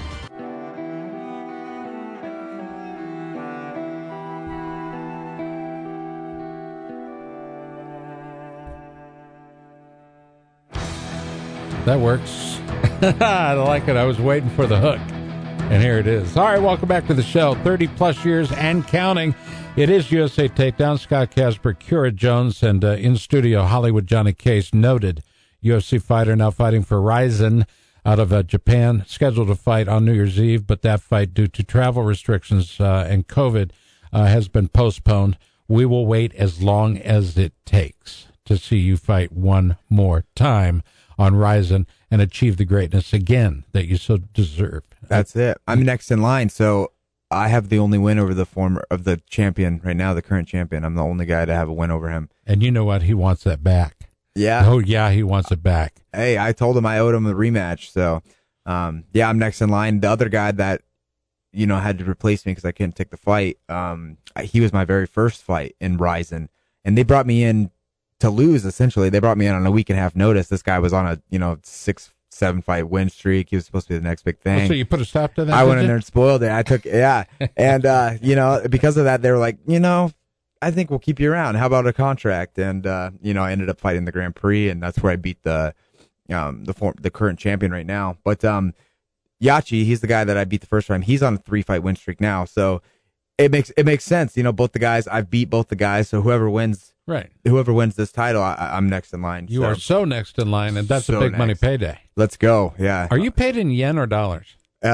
Crisp, cool American cash. That's what I'm talking about. Yes. Taped to your body, coming back stateside, unannounced. All right, let's go to our next guest on the Defense Hope Newsmaker Hotline. He is the founder and host of Headlocks and Lateral Drops podcast. You'll find it on Apple. You'll find it on Sprecher. Is it pronounced Sprecher or Spotify for sure? Listen Notes, etc. But Pod News. He's well respected and caught my eye a while ago, and I've been paying attention. It was just a week ago. He released an interview with Taylor O'Donnell. She's been a great friend to us and our show. I love her to death. But Taylor O'Donnell Bacher is not the last. She was a week ago. Chase Pammy was on the hook on episode 65 of the program. He joins us now, does the founder and the host, Cole Zempel. Cole, good morning. How are you? I'm doing well. How are you? I'm good. Let's talk about the origin of headlocks and lateral drops. First of all, tell everybody where you are. I'm based out of Fort Collins, Colorado. Okay. And did you fall in love with wrestling early, or how did that work? Remember, you got Johnny Case, noted fighter and wrestler, in studio. Yeah, I grew up in Iowa, so I think I was kind of born to do it. I was kind of one of the first in my family to do it, but I was pretty addicted to it right away. And yeah, I mean, there were struggles along the way, but I've loved it the whole way. The idea of struggles along the way is nothing to anybody that has success in the sport of wrestling, mixed martial arts, etc. You know, struggles along the way are part of it. That's the hunt. It exposes the real, and I would say that's probably true. You do interviews in such a way where you help focus on the people, like Chase Pammy, for example, in his Gold Rush Wrestling Academy. I like the idea of what you put forward. And that is allowing these guys to express themselves and what they've learned and what they have yet to learn, right? Yeah. It's, you know, when I first started, I was like, I'm going to become one of these wrestling personalities and, you know, talk smack with the best of them and all that stuff. And I quickly, after just a couple episodes of actually interviewing people, I kind of found out that, man, telling these people's stories is I don't know, more rewarding to me, just learning from them and hearing. And I think it's just valuable stuff for people to hear that, you know, no matter what level of success they hit, they had their struggles and they had, you know, their highs, but they've all come around and most of them are given back, which is really cool. Now, in large part throughout your day, you're a school resource officer, which means a cop on the beat. Yeah. Right? Yeah. I mean, yes. you get these guys come into school and they got, you know, a firearm in their backpack or whatever. When does that decision ever become unpopular? Okay, you've got a heck of a job, along with all those that serve like you do. A heck of a job to be able to identify issues, problems, etc., with a student on campus at any school in the country, but yours out there in Fort Collins. I mean, it's a difficult job. Is it getting easier or is it getting more difficult? Good question. Yeah, it's always challenging, you know, and obviously the times we're in, things are changing. It seems by the week or by the day or by the month, as far as just what guidelines we're given on what we're supposed to be doing and not supposed to be doing. But, you know, I think what we do well here, at least in this community, is we're just really engaged with a lot of the community partners that work with our youth, specifically. And so we, like just yesterday, we had a big meeting and we just kind of talked through some of the kids that we're all dealing with, in some fashion or some way. And that's proved to be very, very beneficial because they might see something that we're not seeing and vice versa. So we can say, oh, that kid is more of an issue, or, oh, there is something positive for this kid. So we can kind of push them towards that, you know, that positive thing that they've got going on in their life, whether it's sports or, just an interaction, you know, a connection with an adult in somewhere. So that's some of the stuff that we try to do and identify. There are kids that you definitely want to keep an eye on, right? And like I said, we just try to do our best to have someone in the building, whether that's me as the SRO or whether that's a school counselor or a counselor outside the building, that just makes a connection with that kid, because I think that's the biggest piece. You said SRO, that actually it stands for School Resource Officer. Or in some cases, it stands for standing room only. Yeah. I would not want to be standing room only waiting outside for, you know, to talk with you. You are very, very good at what you do, as evidenced by your podcast. How was the podcast born, and what do you hope to achieve by it? Because it sounds, first of all, I'm 100% buyer in what you're delivering. Well, I appreciate that. Honestly, yeah, it was something that I, you know, to be really frank and to go back a little ways, my hometown, small town doctor one time was like, hey, he actually told me two things. He said, you got a voice, you could either be a cop because you got a strong voice to tell people to stop doing what they're doing, or you could be like on the radio or something. You have a good radio voice. And so I literally like thought about that as, middle school or young high school kid. And I was like, yeah, maybe he's onto something. And so anyways, and then further down the road, I just the podcast piece was just something I don't know, just a scratch that I always wanted to itch, so to speak. And like I said, at first I thought I was going to be a personality, so to speak, and that's why some of my usernames on social media are Mr. Headlock. I like that. It's just, it's just changed for me. Like I said, once I got sitting down and talking, and the first few episodes were people that I know really well, or I thought I knew really well, and I sat them down and started interviewing them and asking them stuff, and I'm like, holy cow, how did I not know this stuff about you? Like why didn't I know that?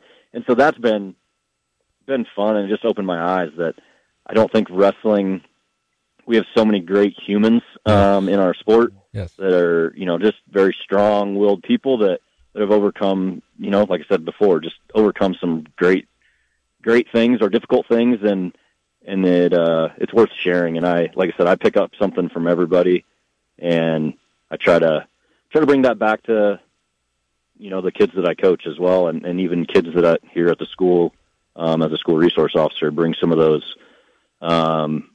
stories and just the perseverance type stuff to those kids. One of the things, Cole Zempel, our guest, by the way, on the Defense Hope Newsmaker hotline here on USA Takedown, I do want to bring this up because I think it's important. Anybody can interview a Tom Brands, and sometimes it's a struggle. It's not the best interview in the world, okay? Nothing wrong with that. But you have identified, and I look back on your history of the podcast you've done, and some of my favorite interviews you've done were what we call undercard guys, or what some would see as undercard guys, like Joe Johnston at Air Force, or Mike Marino at Northern Colorado. But listen, all eyes should not always be on the top 5, because if you are only focused on the top 5 programs in the country, you're missing 95% of the great stories that are out there. Agree or disagree?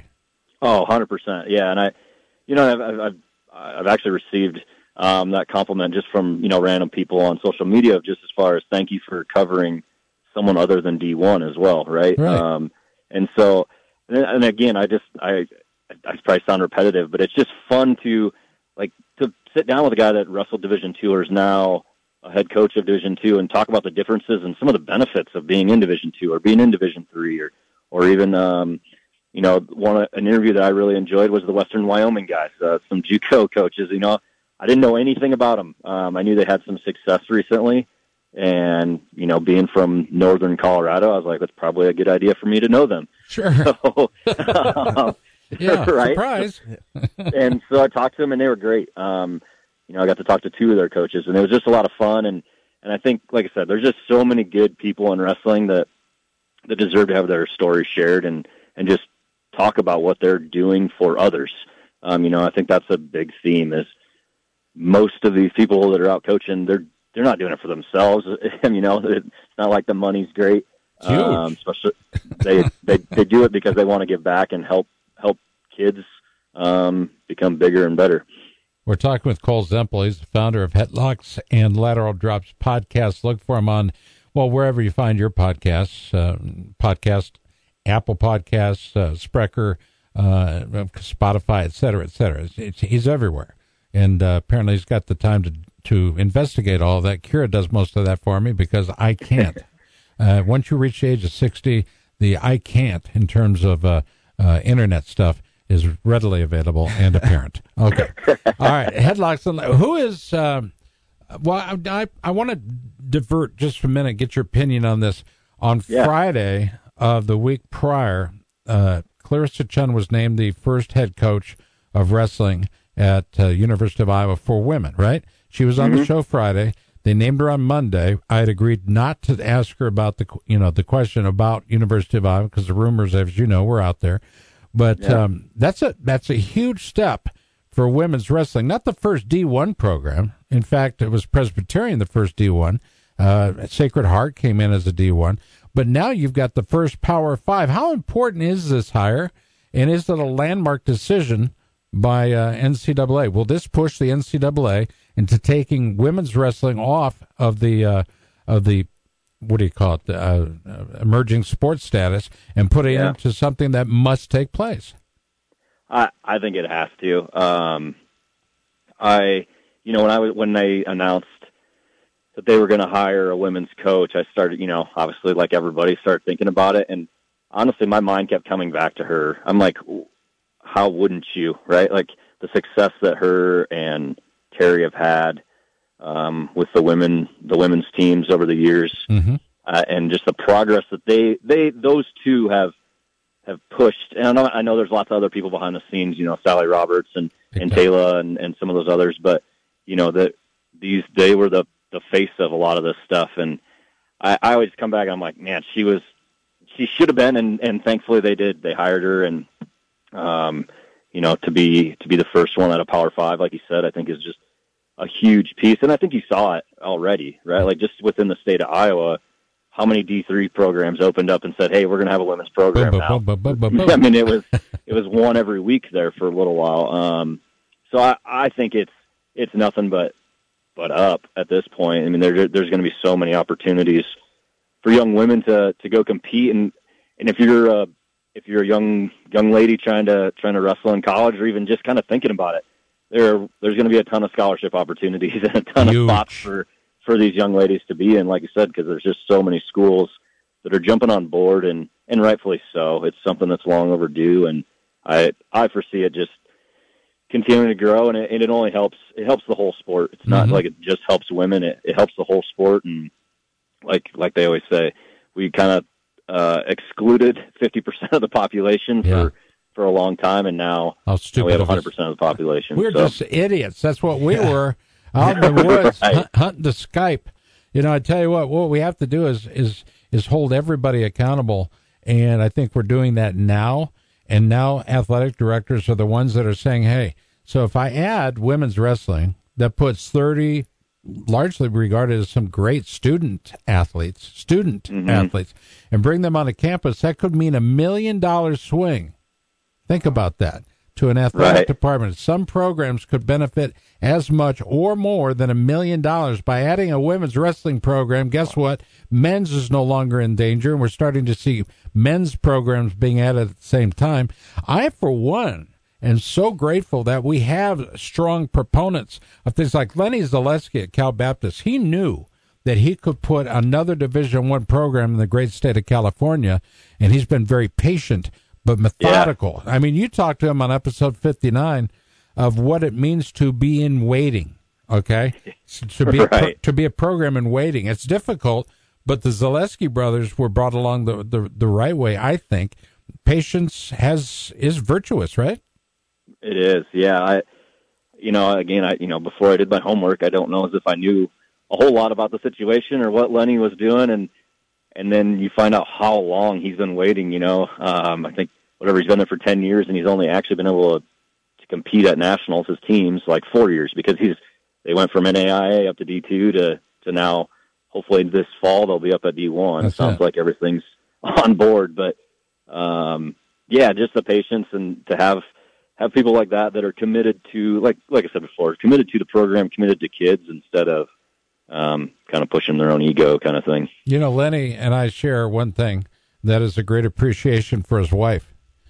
At the University of Iowa, I was Herky, right? 83. His wife was a cheerleader. Yeah. And obviously, Lenny had the upper hand. Okay?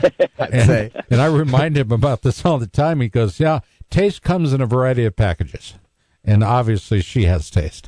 So in a big way. I'm not listen, I'll say it, okay?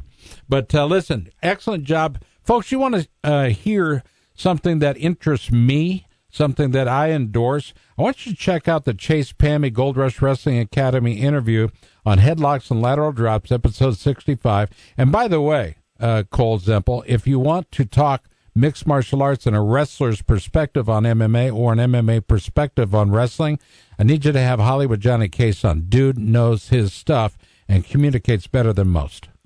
I love it. That would be an honor. You let me know if you want his contact info. We'll put him in touch with you, okay? Absolutely. Would love to. Cole, give them the big push as we send you to break. Yeah. I just always thank everyone that do listen, and anyone that likes to share it, please share it, because I think they're, like I said, it's not for me, it's for all the coaches out there. You get to learn something from them, and really, I don't know, you can take a lot from these guys. So listen in, hear what they have to say, and pick your piece of your nugget from each one. I love it. Cole, great job out of you today. We'll do it again. I promise you that. And I appreciate all the hard work you do with headlocks and lateral drops. Thank you for having me on. I appreciate it. I love it. I love talking to the younger guys who got their idea of what a radio show or a podcast sounds like. And I know, Kira, you do too. That's how we all started in this business. And it is a business first and foremost, but our heart is exposed each and every episode. More after this. Stay tuned. USA Takedown. Stay tuned. Casper will be right back with more USA Takedown. Don't want a lot for Christmas. All right, welcome back to the show. In studio, Hollywood Johnny Case, a noted MMA star from Jefferson, Iowa, now making his home in Des Moines, thank goodness. And every once in a while, I'll say, hey, you open on Friday? And you'll say, who wants to know? No, you say, of course. And you come down and you're a guest host on the show, and I love that because part of a responsibility of a fighter or an MMA star or whoever is to keep their name out there, to be viable, to be bankable. It raises, you're a well-known guy. These top-level guys, whether you're Franklin or Couture or whoever, insert name here, the top-level guys are generally in the news a lot. And you have been in the news quite a bit yourself. Transitioning from mixed martial arts to boxing is a big deal. And people are talking about this. Do you feel it? I do. Yeah. I feel, I was getting ready to fight for a world title, and then, the COVID thing hit, and that kind of, put a damper on my MMA career. But it's nice to have this boxing in my hometown. And I'm so close to achieving everything I wanted to do in the sport of mixed martial arts, and that's to win a world title. I'm right there. After that, that's the top of the mountain. There's not really anything after that. So I'm thinking about really taking an honest run and see if I can't win a boxing world title, I think that would be so cool. I really do. Especially taking a dive on YouTube into a lot of old boxing footage. I'm really enjoying it again. And it's been a long time for me since I've been able to say that.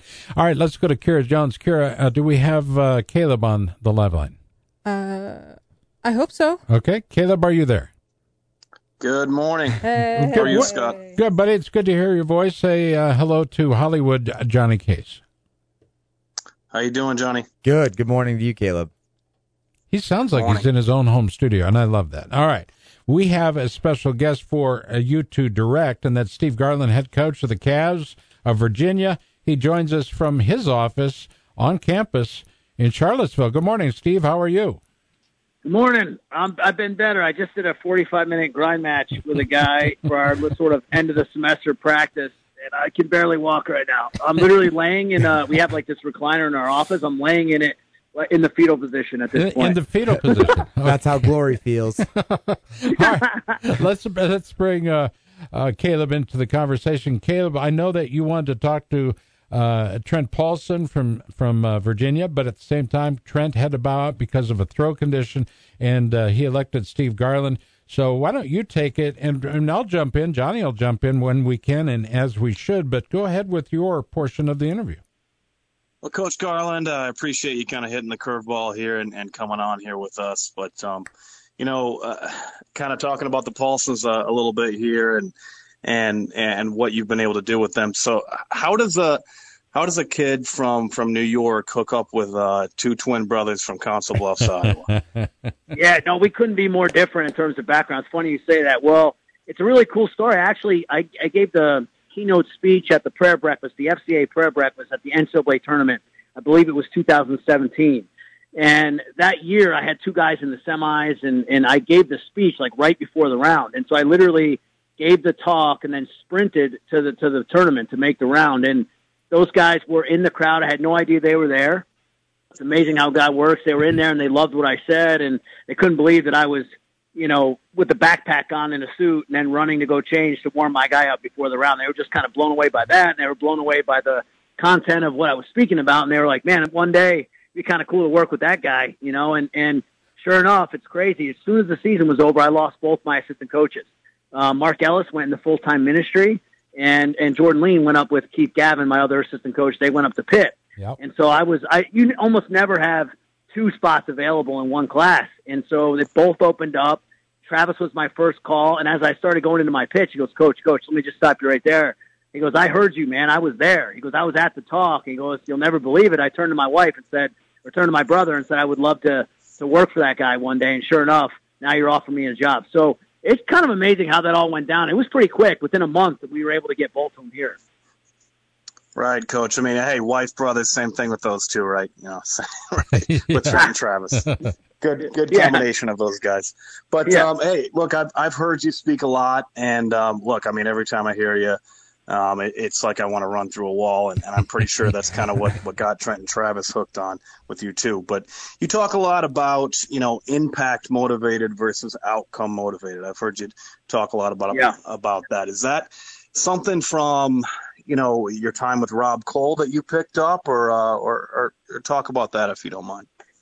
No, sure. Thanks. That's a great question. No, you know what's crazy is I learned it through doing the wrong thing. When I first got the head coaching job, and Casper can probably back me up on this, I was obsessed with winning. I was obsessed with results. I was obsessed with glory, and we got to build this thing. We got to do this, and we got to do that. And I left a little bit of a wake of destruction in that path, you know. And I'm not kidding you. I was at a breakfast with a bunch of coaches that are a lot more accomplished than me, a lot wiser than me. And one of them looked at me. His name's Richie McKay. He's now the head coach at Liberty, but he was the associate coach at UVA at the time.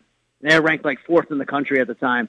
And he looked at me and he said, hey, Steve, and he stopped me right in my tracks. You know how you have somebody close to you that can actually tell you the truth even though it hurts? It's a very small circle of those in your life, but he was one of those guys that I would actually not snap at and listen to. And he said, you need to stop focusing so much on the outcome, and you need to start thinking about your impact. And I said, and I got really quiet. It was one of those things where it cut right to the heart, you know. I just got really quiet. He just stared me down. He goes, and I mean it.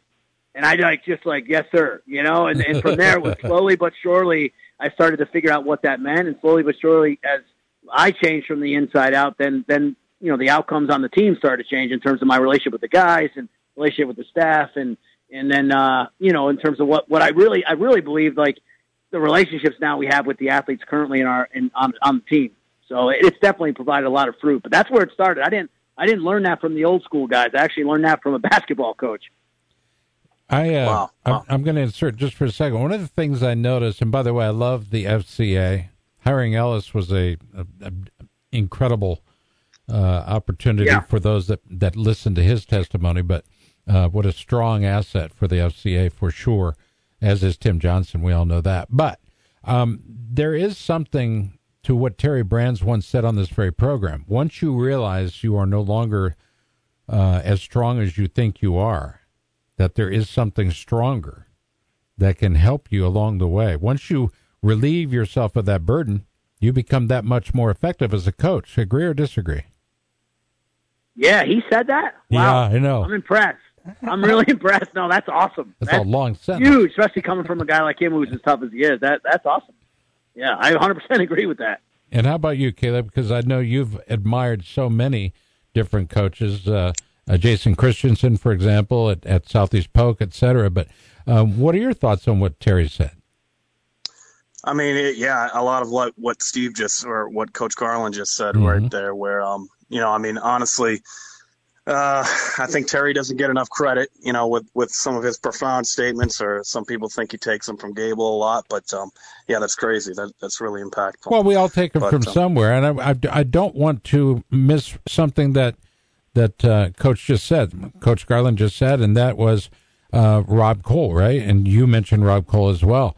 Rob Cole leaving Cornell when he did was kind of the writing on the wall as to how they're going to handle this type of thing, this COVID restrictions and whatnot. Steve, what's your take on the news for the athletes out of Ithaca, New York? Oh man, I don't really have much of a take other than, you know, Rob and I are still really tight, and I'm happy he's happy. Yeah. He's really happy where he's at, and I think the world of Coach Gray too, though. I think he's awesome. We wrestled at an open tournament recently, and our teams were up there together, so I got to hang out a little bit before the tournament. I just think he's really good. I think he's really phenomenal technically. I think I love his philosophy. We kind of traded back and forth. Some of the changes he'll make with the program culturally, and some of the things he's going to do a little bit different in terms of how he runs things and put his own stamp on it and stuff. And so I was impressed. I just think things work out, right? I think it's going to be good for both programs long term. We go back to Caleb Nemmers. Caleb, right? I think Coach Cole is somebody that's got a vision, and a lot of people have vision, but it's one thing to have that, and it's another thing to execute it. And he'll figure that out over at Stanford. But back to you, Coach. What did you learn from Rob Cole with your time there? I love hearing from other coaches and what they learned from guys that are kind of a pillar of our sport. Well, listen, I'm going to say this, and the Paulsons even were asking me a couple times, because we've gotten really tight over the years, me and Trent and Travis. They're like, man, you are so loyal to that guy. What's going on with that? And I said, listen, I owe so much to him because he taught me that no job was too small. When you're in the Rob Cole School of Assistant Coaching, you do everything. I mean, I'm not kidding you. In a typical day, I'd be in there at 7:30 in the morning, vacuuming out the bleachers for a 1:00 match. Me and him would do it. We would strip down to our shorts. We would take our dress clothes off, put the shorts on, put the backpacks on, and we had these jetpack vacuum cleaners. We'd clean the entire arena ourselves, the corners of the arena, everything. We'd clean the whole thing. Then I would go grab a guy and get him down to weight, right? Then we would, oh, by the way, he had us marketing the whole, month preparing for that dual meet to get people there, learning those skills. Then we, obviously coach the match. After the match, you had an alumni event you better be at. Then you do the alumni event. And then as soon as you get home, you're exhausted at 6, 7, 8 o'clock at night, and that dude's already blowing you up on the phone saying, see you tomorrow. Remember, we're heading to Philly. We got to go see that kid. Remember, see you then. Get in the car, buddy. So, like, he pushed you hard. And I'm like, guys, I tell the Paulsons all the time, like, that when you're in that type of a grind environment, you figure it out. You get better. And you learn all these different things that you didn't think were part of the gig when you signed up. And you learn that you learn what real work is. I think people think they work hard, and then you work with a guy like him, you're like, wow, this really is next level. Right. And it can go too far sometimes. There was times where my wife was like, hey, does he know that you're not married to him, you're married to me, you have a life? Because there was no boundaries with Rob either, Shoot, he would call her sometimes. He'd be like, hey, English, I don't know if Stevie told you, but we got to head to Jersey this weekend. She'd be like, what? Just to stir the pot a little bit. So there's no filter with Rob Cole. No, but I think that as a young assistant coach, it's the best training environment because he's got you writing letters. He's got you calling kids. And it's always accountability. If you ever went to Rob and said, oh, I didn't get it done, he would stare you down and say, if I had a gun to your mother's head, would you have gotten it done? And I'm like, that's a fair point. If you think about it, like, yeah, probably. He's like, well, then you got to handle your life with that much urgency. Everything I give you is that urgent. And so for me, I loved it. In hindsight, it was tough going through it, but in hindsight, that's why I was able to, hit the ground running here at UVA and frankly take a program from, 0 points at nationals to top 15 at nationals in 4 seasons because I applied that same standard of work ethic to my staff and to our program here. And you have to do that when you're that far behind the 8 ball. Where do you think you would be today, Scott, if you went through life with that kind of urgency? Every one of these coaches has encouraged me by their presence on the show. Steve, you obviously are one of those guys. But that encouragement, that belief in what we're doing has only been a blessing for the longevity of this show. And that's one of the things that has attracted me to the likes of Caleb Nemmers, in that he has a distinct interest in the people and the process.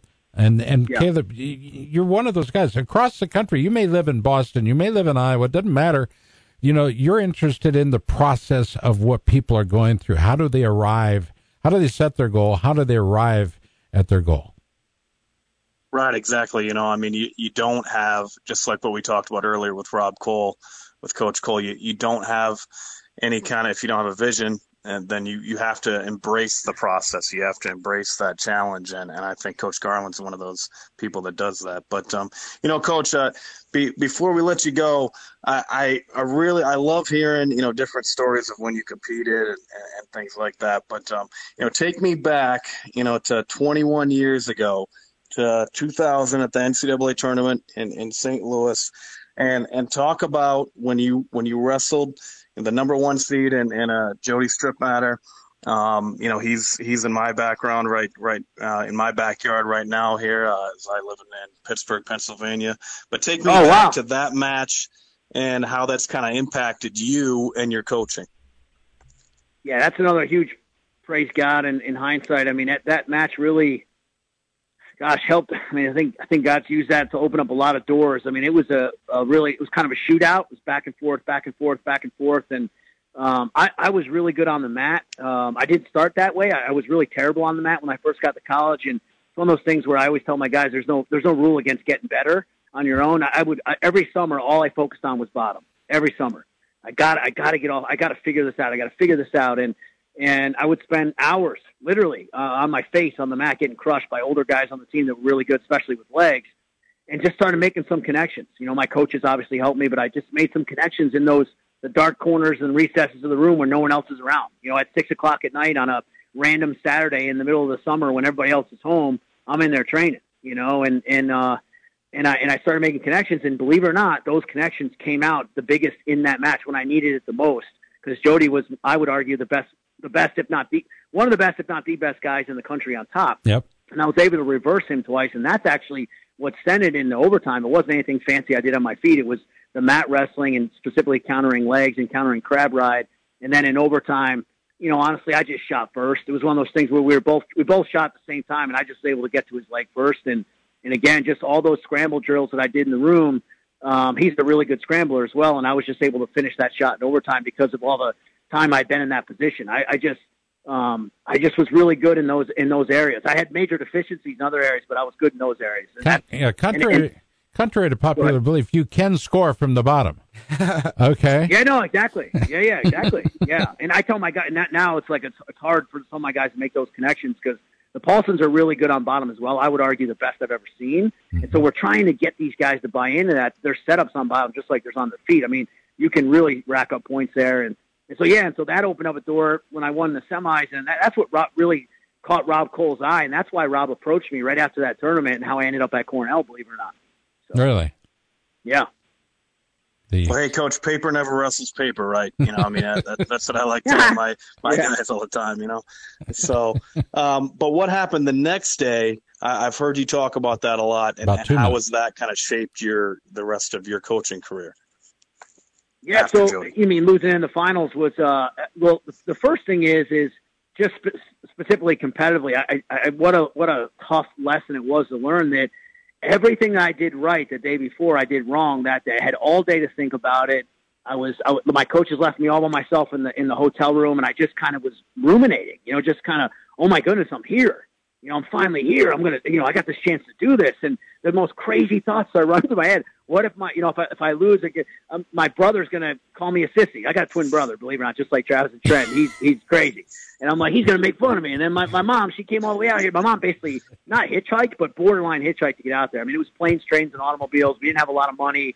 And my mom just battled to get there. I'm like, I'm gonna break her heart. Meanwhile, that's not true. That's what starts going through your head. Then I'm like, oh man. You know, what if I blow it? Then everything was for nothing. I mean, every negative possible thing went through my head, as opposed to going, man, being so grateful to be there. I can't wait to open up on that mat on the big stage.